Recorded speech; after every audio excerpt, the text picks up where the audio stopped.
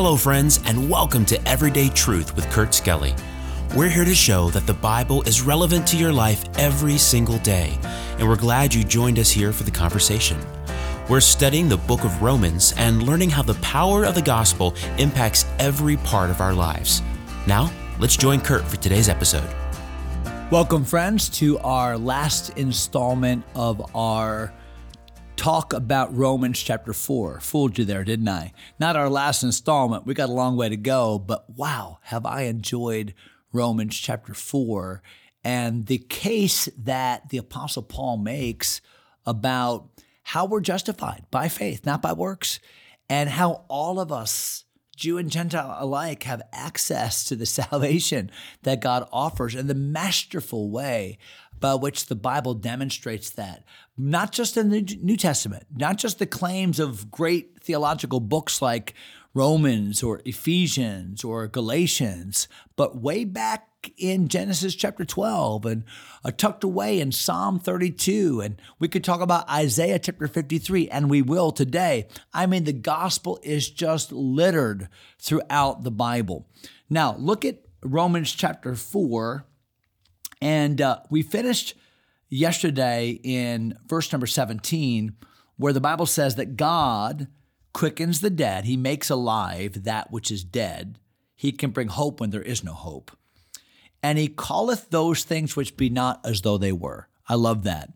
That God can declare something about something that you say, that's not even true yet. That hasn't even happened. But if God said it, it's as good as having taken place. And that was certainly true when God told Abraham, you're going to have a son. Now, everything argued against that. Circumstances argued against that. His age argued against that.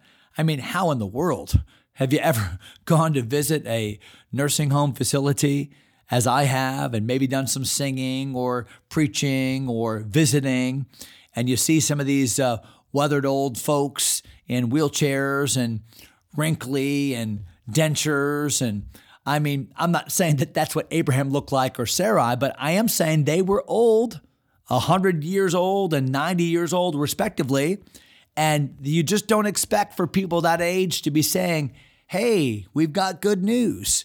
It's a boy, or I'm due, or I've got that glow about me. I mean, what's happening here is miraculous. And watch what it says in verse number 18. This is Abraham's response to God's declaration that he would be the father, not just of a bouncing baby boy, but that he would be the father of many nations, that through his seed there would be millions upon millions of people. So watch verse number 18. Abraham, who against hope believed in hope. So in other words, when there was no good, logical, human reason to believe what God said, he believed anyway. Why? Because the character of God and the veracity of the Word of God were much greater in their sway than the circumstances that argued against it. In other words, Abraham put far more weight on the Word of God than he did on the circumstances that you and I would say, no, that's impossible. I don't believe that. That's just fancy thinking. There's no way. No, Abraham believed God. Do you see why God accounted that for righteousness? The Bible says in verse number 18, who against hope believed in hope, that he might become the father of many nations, according to that which was spoken, so shall thy seed be. So it wasn't that God gave Abraham all kinds of information. Now, what God said was very clear. You're going to have many, many, many, and innumerable offspring. You're going to have nations born out of you. So it was very clear what God said, but God didn't give a whole lot of details. He didn't say, okay, now here's how it's going to happen, and here's how long it's going to take, and here's what nations I'm talking about. And he didn't give any more clarification. God just stated the fact to Abraham in no uncertain terms, and Abraham believed the simple declaration of the Word of God. See, it's not God's obligation to explain to you how. We want God's declarations with God's explanations. And that's not always the way it works. God doesn't always explain what he declares. And our job is to trust by faith what God declares. Why? Because if God did explain it sometimes, would we believe it? His ways are higher than our ways. His thoughts are greater than our thoughts. And an explanation, unnecessary.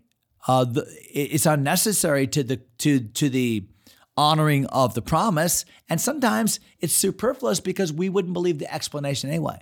If you're not going to believe the declaration, you're not going to believe the explanation. I think that Abraham said that very thing to the rich man in hell. Remember the parable there in Luke chapter 16, or the story rather, in Luke chapter 16, where Abraham said, well, if they don't believe Abraham, if they don't believe the scriptures, Moses and the prophets, if they don't believe the scriptures, they won't believe though one were raised from the dead. In other words, if your brothers on earth won't believe the simple declarations of scripture, they're not going to believe this added revelation of somebody risen from the dead. And I see the same principle here, that God made a simple declaration, and that simple declaration, that simple promise is what Abraham put his faith in. Look at verse number 19, where it describes the faith of Abraham. And I wish this would describe my faith, where it says, and being not weak in faith.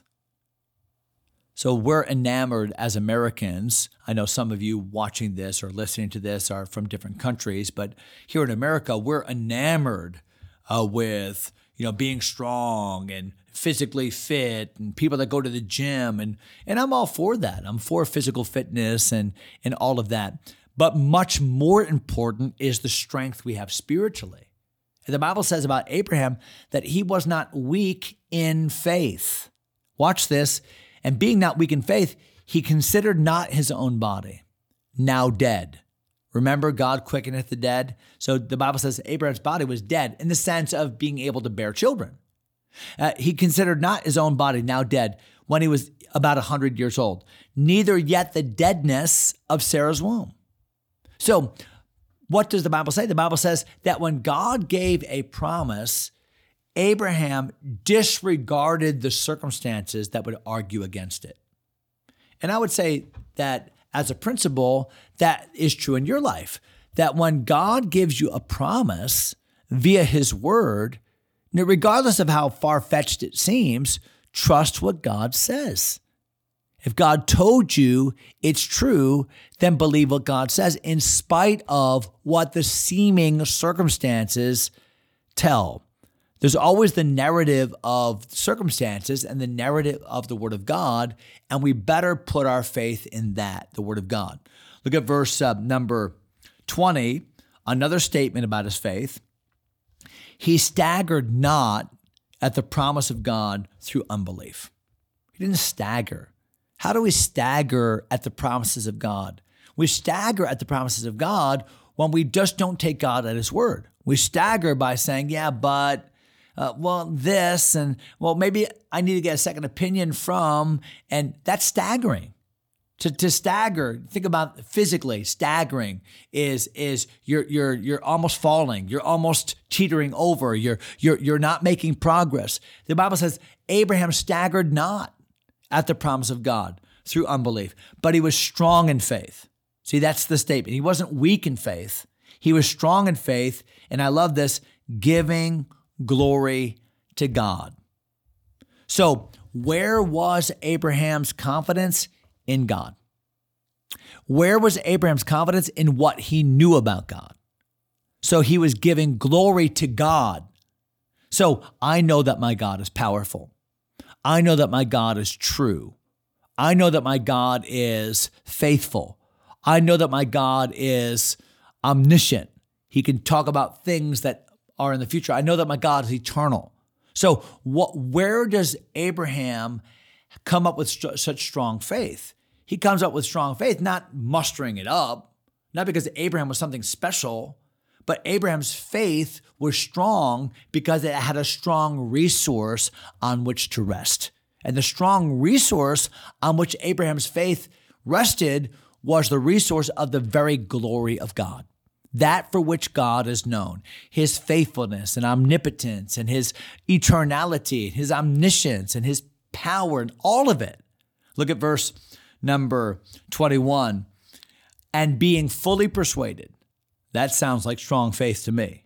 And being fully persuaded that what he, God, had promised, he was able also to perform.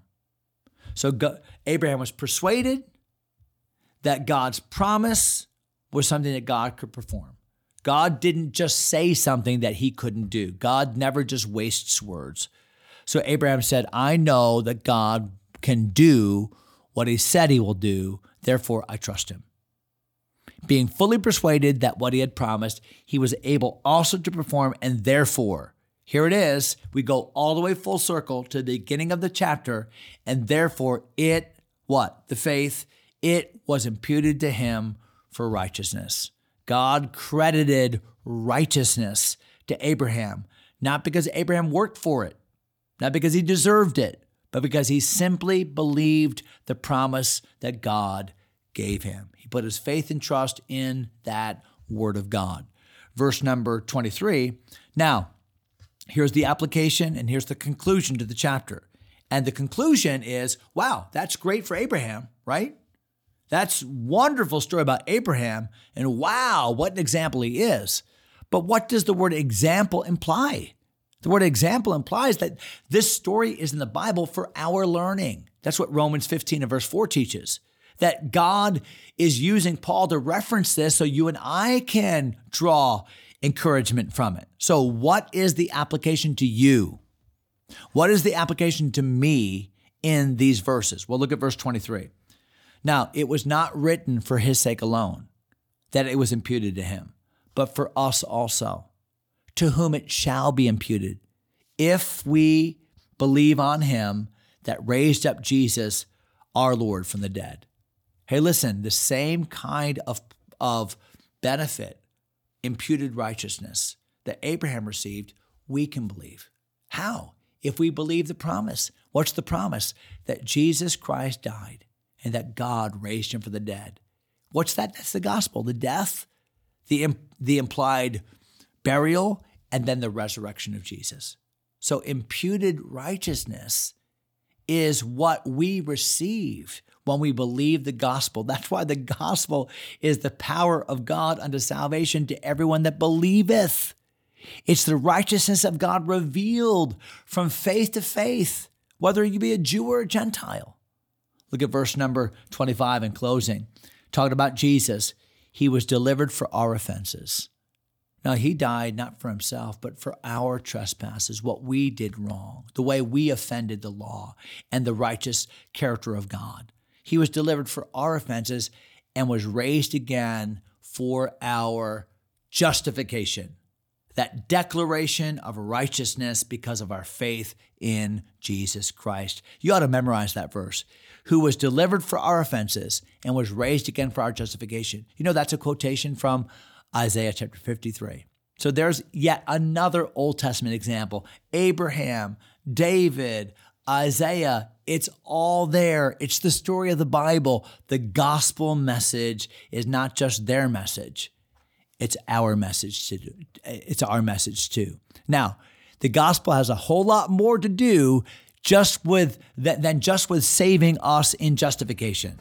We're going to go into a whole new branch here in just a couple episodes, and we're going to see the gospel has power in your life every single day. Stay around for that. God bless you today, my friends. Thanks for taking time to listen. If you enjoy Everyday Truth, take a moment to subscribe or share the podcast with a friend. Until next time, God bless.